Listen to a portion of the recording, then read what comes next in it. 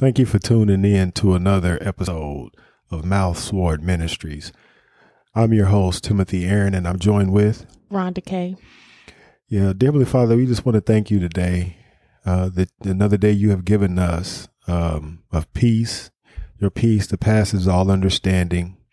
We thank you for the favor that only you can give. We just thank you for everything you've done for us. We just ask that you keep us, teach us to be mindful, to not be proud and arrogant, because the Bible teaches that you hate a proud look, and just to keep us close to you, dear Heavenly Father, and don't allow us to stray from you, Lord. These things we ask in the mighty, wonderful, precious name of Jesus. We give you praise always and forever. Amen. Amen.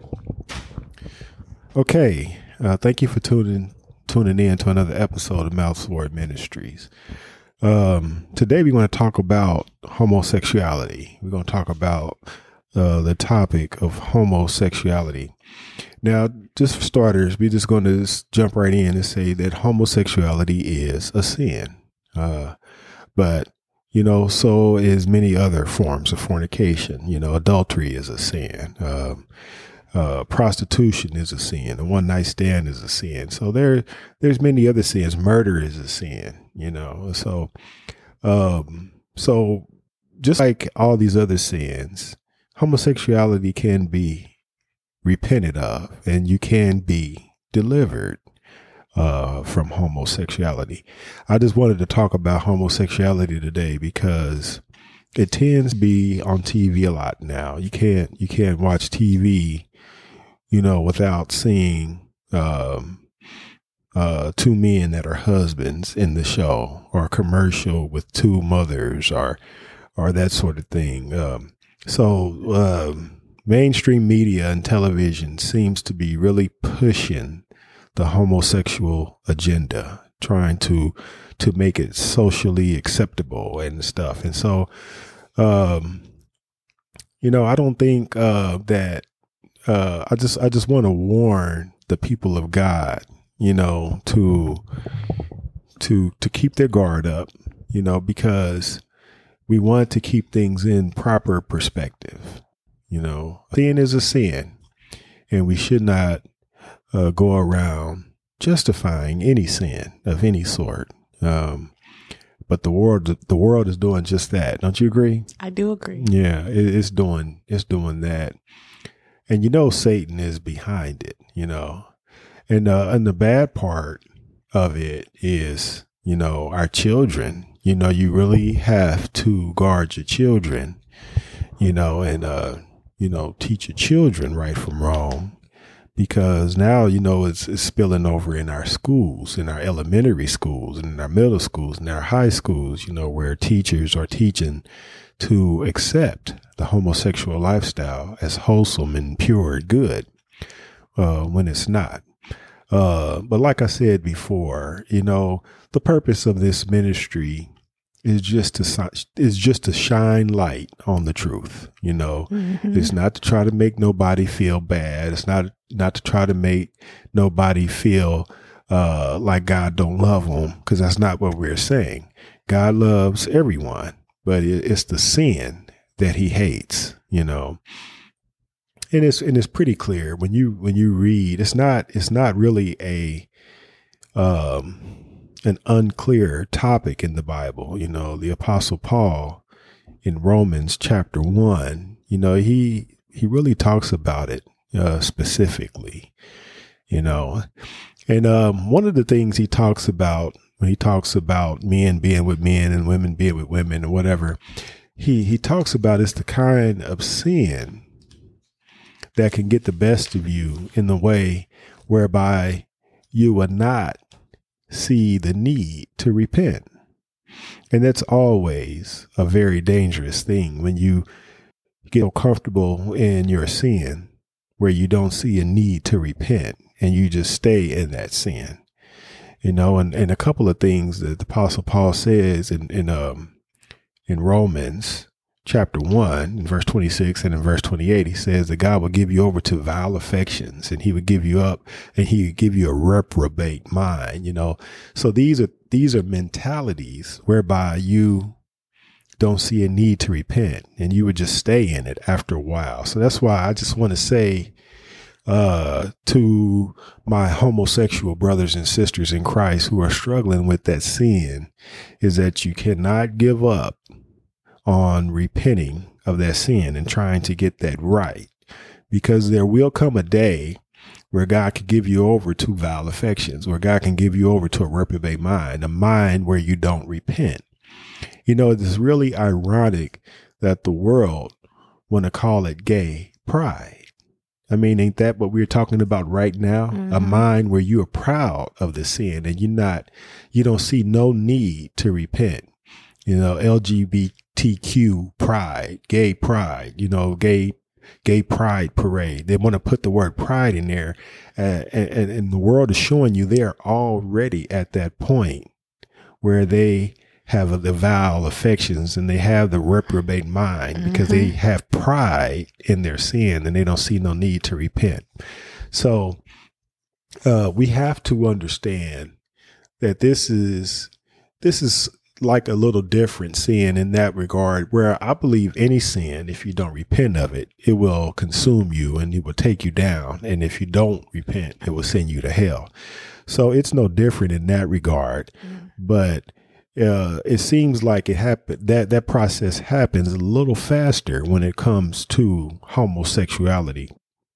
It seems like because there is no real excuse for people to not tap into the grace and the mercy of God and repent and get that right. For some people, it might be harder than others. If a person was like let's take a young man, he might have been raised by all women.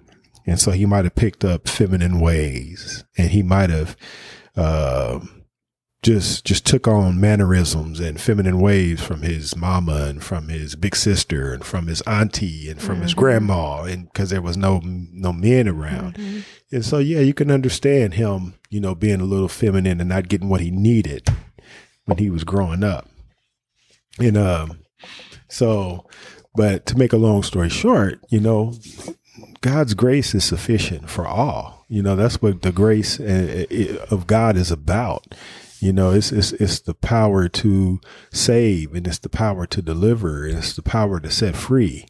So if you have at all anything left in your heart to want to, if you are a male, to be a man, then you need to work that. You need to work that and work at it and work at it. God will give you the victory. Same thing with a woman. You might have, you might have been hurt by so many men that you don't want to have nothing to do with men no more. Once again, God's grace and God's mercy is sufficient for all. And there is a grace for you too, where you can, if you have any feminine ways about you, to work that and to get back on track with God. But you never, ever want to justify any sin. You never, ever want to justify homosexuality. And you got people going around talking about gay pride month. They have a pride month in the world for homosexuals. So, that's the devil at work. And so I just want to really encourage my brothers and sisters in Christ who might be struggling with their homosexuality, that you need to keep that fight going. You don't never want to put that fight down and embrace it and say, hey, God loves me too, and I'm going to stay. Well, no, that sin will destroy you. I can't say it no more plain than that. That sin will destroy you. It will take you out too. Because God is a God of nature. He established nature. And that was another thing the Apostle Paul said here in Romans chapter 1, how you will be without excuse because of what God has established in nature, in the natural, and it's really enough to get you back on course within itself, not to mention God's grace. So and it's unfortunate because we have now certain Christian churches who are embracing, giving into worldly pressure and are embracing, the homosexual movement and teaching it to be okay. You have some Christian churches doing same-sex marriages, and so I just want to warn those churches, that if you are hearing me, God is going to deal with you, because judgment begins in the house of God.